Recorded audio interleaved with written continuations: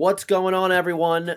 We are here for another episode of the Eye Test. Today, we have two more hot topics that we're going to talk about, just like we did last week. I'm here with Paul Orlando, who is live from his parents' dining room. My parents' dining room. I'm watching my 15-year-old family dog who is deaf as a doorknob, but he is a sweet, sweet boy. And if you hear him breathing in the background, he's just saying hi. Yeah, I saw the china cabinet, and I was like, that's totally not your house. That's screaming 1980s. Yeah, this is my mom's china. Nice. And Bobby is still in Turkey or Mesopotamia. Croatia. Yeah. He's somewhere. Mesothelioma. He's got 5 weeks left, so we're halfway done his trip, which means in 5 short weeks, all three of us, the gang, will be back, the full eye test. And we've got a lot more material coming out as the weeks go on, especially as we get closer to the foot. Oh, that's so 1980s. That's my Your parents have a wind chime. Grandfather clock. No, a grandfather clock. All right, well that means it's dinner time. The porridge is being split out. Come get your servings of oatmeal.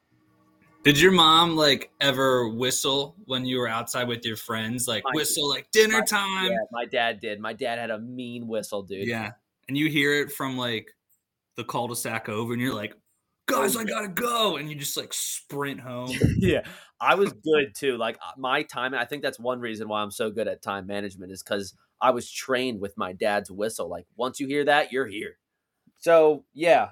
Especially with what's it called? The start of the new NFL season. Is that how they word it? Where free agency begins?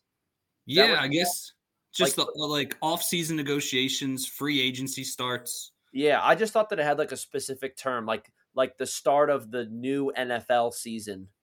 I don't know. Yeah, so I think you're right. I think the start of the league new year is technically not upon us yet. I think that's actually March 14th or March 15th.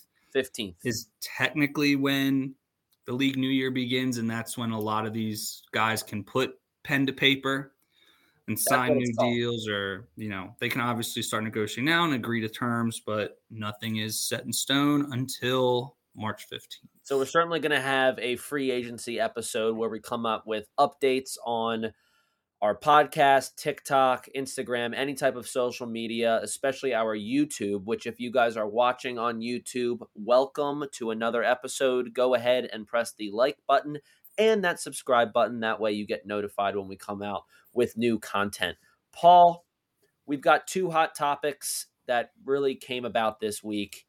We could add a third with the Lamar Jackson and possibly Aaron Rodgers rumors that are swirling around, but we're going to focus on Derrick Henry and Derek Carr today. Okay. 2 different types of Derrick, 2 different styles of play.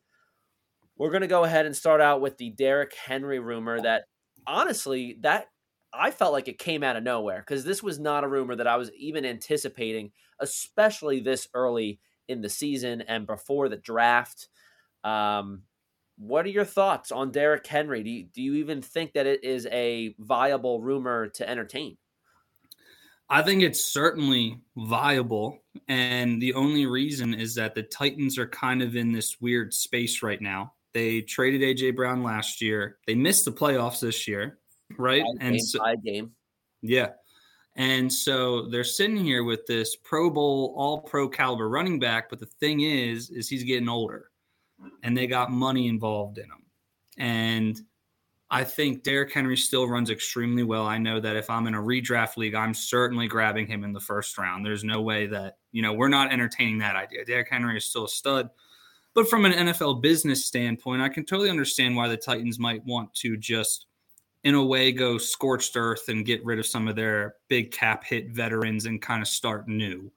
So I think it's certainly viable. I think if the right team comes along with the right price tag for him, the Titans could certainly trade him. Yeah, it's certainly a rebuild year that the Titans are looking at where it's like, hey, we don't know if we can get as much for Derrick Henry next year as we can right now. So, and they have no supporting cast. So it's definitely time for them to start looking at the draft and rebuilding their team because Ryan Tannehill is also like 62, and he's pretty much done after this year, I would say. I'd say he's pretty much done now. Although, real quick, Paul, we both just did two segues there. I had an idea of where I was going to go with based on what you said, but how about my dynasty trade that I did with Bobby Amendola the other day? I got rid of Ryan Tannehill. I thought the next move for him would him just be getting cut like 2 years from now, but I found a way to move on from Ryan Tannehill. Wow. Did you see the Yeah, trade? I'm looking at it right now. So you got Traylon Burks and my pick, the 1.05 that I traded Bob, or I traded somebody. You traded like Andy, and then he made its way over to Bob. I think I actually used that for CD Lamb. I traded Matt that. But yeah, I moved up 3 spots in this year's draft. So I had to give up the 1.8. So I moved up to the 1.5. I got Treylon Burks, and I gave up the 1.8 next year's first and Ryan Tannehill. Dude, I think. Did I win that trade by a landslide? You clearly won that trade. Like, it's. I don't know what article Bob read that said buy Ryan Tannehill? Dude, I have no idea like what the deal was with that. The one thing that helps out Bob is he gained a first round pick, but it's going to be a late first round pick. I don't see myself being a bottom tier team next year. No, your team is certainly not going anywhere. You're definitely going to be competing for a playoff spot this year at the minimum. Yeah, for sure. As long as everyone's healthy. All you did, I just gave up of next year's first because I moved up in the draft. Yeah, you moved up in the draft this year. You gave up a next year first. But the kicker here is you got Treylon Burks. Dude, I got Treylon Burks. Like, he's not he passes the eye test for me, and he's probably you know what Bob could have read is like the Titans are gonna start with Malik Willis next year because that screws my Treylon Burks stonks if Malik Willis is the starting quarterback. But not even really, because like the Titans, especially if they get rid of Derrick Henry, which can go to this, like they're gonna look to probably like Malik Willis, show us what you got, throw the ball. Like he's gonna throw the ball probably at least 25 times a game. And he'll be looking for Treylon. And Treylon Burks is the only viable option on that offense. They have literally no other pass catchers.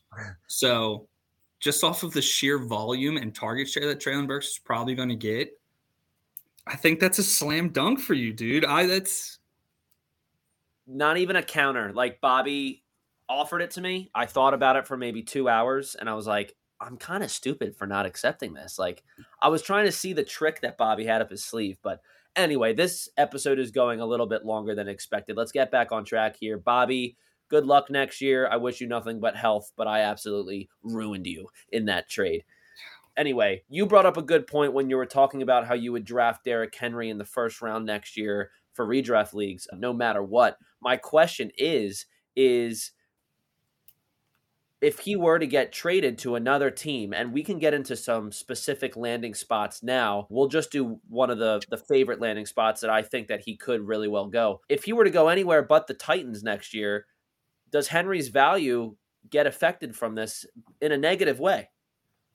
I think, yes, it will get affected in a negative way. But when I say negative, it just means that he might go from King Henry to like younger. I don't even know how to put this. Assistant of King Henry? Yeah, like he might drop down, like he might lose 30 points a year. Like it's not like it's going to be a giant. It's not like he's going to go from an RB1 to an RB2 or like a flex play.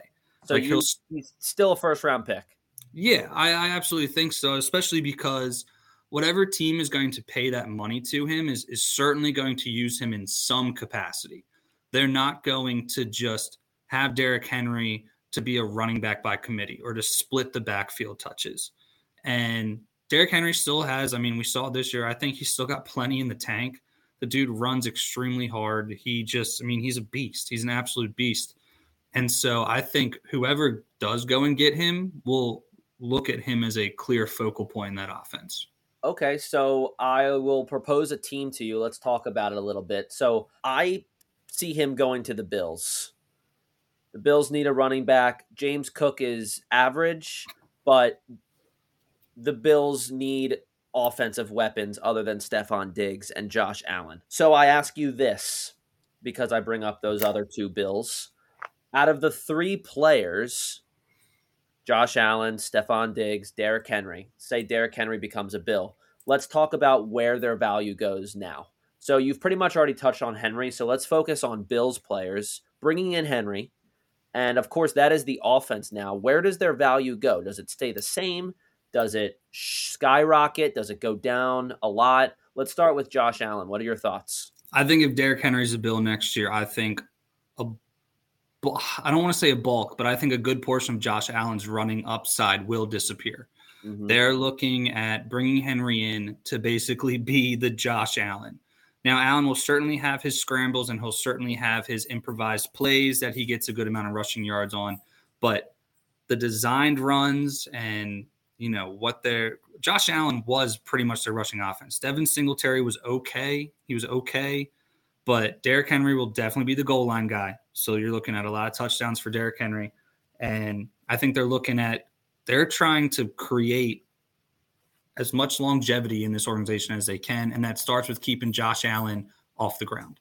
So that's where Derrick Henry comes in. You took the words right out of my mouth. I think they're just realizing, hey, we got to protect our franchise quarterback. He's running a lot. He loves being hit. Josh Allen loves being hit. So, yeah. And as he gets older, that opinion will change. All right, well, let's hear what your thoughts are on Stephon Diggs if Derrick Henry were to become a Bill. I think Diggs will stay where he is. I think that Diggs will still get 12 to 15 targets a game, somewhere around there. Some might be less if it is like the 1 or 2 games a year that Gabe Davis decides to show up. But I think Diggs doesn't change very much at all. But what do you think? I would agree with you again. I think what could really hurt Diggs' value is if they bring Derrick Henry in and they get a receiver in the offseason. Now I'm starting to get worried. So I do think that the bigger threat to Diggs would be a second wide receiver that is much better than Gabe Davis.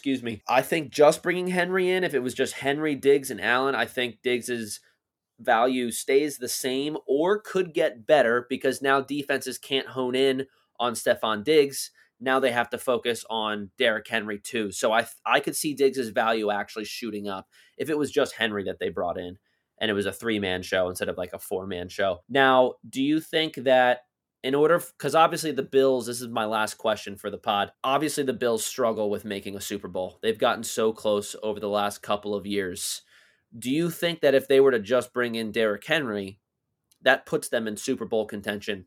Yeah, so I think if the Bills just bring in Derrick Henry this offseason and don't bring in an OBJ or even like a Juju Smith-Schuster, somebody else who can kind of take the pressure off, I certainly think it increases their chances of making a that big run, especially because, and really the main thing that sticks out to me is in the playoffs, if you can run the ball and control the clock, that's like the kryptonite to beating a lot of these super-powered high offensive teams, where if you can control 35 to 40 minutes of the game clock and you're facing Patrick Mahomes or Joe Burrow in the AFC Championship game and you are keeping them off the field, then you can kind of control the game and it puts you in a better position to win. So I think it definitely increases their chances. But if the Bills want to make that giant leap to being a top 2, top 3 Super Bowl contender, they got to bring somebody in to support that passing game. Because Gabe Davis just he's not it. He doesn't pass the eye test for me. That's what I would say too. Like, I think if they really want to be in Super Bowl winning contention, Derrick Henry does not get them there. It certainly helps. And it could certainly help them lock up a number 1 seed in the AFC.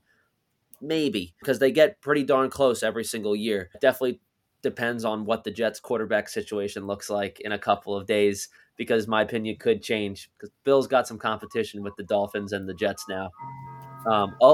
It's a soak your feet time. Yeah, I'm going to should I mute it real quick? Oh, it's just you're good. One thing. There we go. All right. Well, hey, that is a good conversation about Derrick Henry. Any other teams that you think he could land on? The other team that I think makes the most sense, and I don't even know if they want to go after him just because they're going to have to pay a receiver by the name of Jalen Waddle in the next year or so. But I think the Dolphins, if they get Derrick Henry, you get warm weather, and you get Derrick Henry, and you finally get that running game. I mean, they paid Chase Edmonds. It didn't work. They had to stick with Raheem Mostert, and they traded for Jeff Wilson. And if you put Derrick Henry on that team, you take so much pressure off of Tua.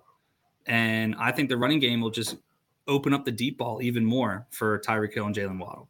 Yeah, and the price for Derrick Henry next year is $10 million. So I don't know what the Dolphins' cap space looks like. I do know they have a ton of draft capital, though. I could see them going to the Dolphins for sure. And then it looks like the Eagles are like top betting favorites. I don't see it. But again, it is only $10 million. We're going to move on from Miles Sanders. So we are technically in the market. I just feel like we're in a position where we can totally draft a running back. It's a deep running back class. We have 2 first-round picks, and I believe we have 2 second-round picks also, so we can totally find a running back. I don't think the Eagles are going to get Derrick Henry, but if he were, our offense would be absolutely unbeatable, and he would be reunited with A.J. Brown, so that would be pretty cool. Paul, we will be talking more on Derek Carr for the next episode. If you guys are watching on YouTube, please hit that subscribe button and go ahead and like the video too, because we don't really know if people like it if they don't press the button. But we certainly want you to follow along with us for more content. You can check us out on all of our social medias. The handles are listed in the description below. Everyone have a great rest of their day, and hopefully you get to work on time because you're probably listening to this on your way to work. See ya.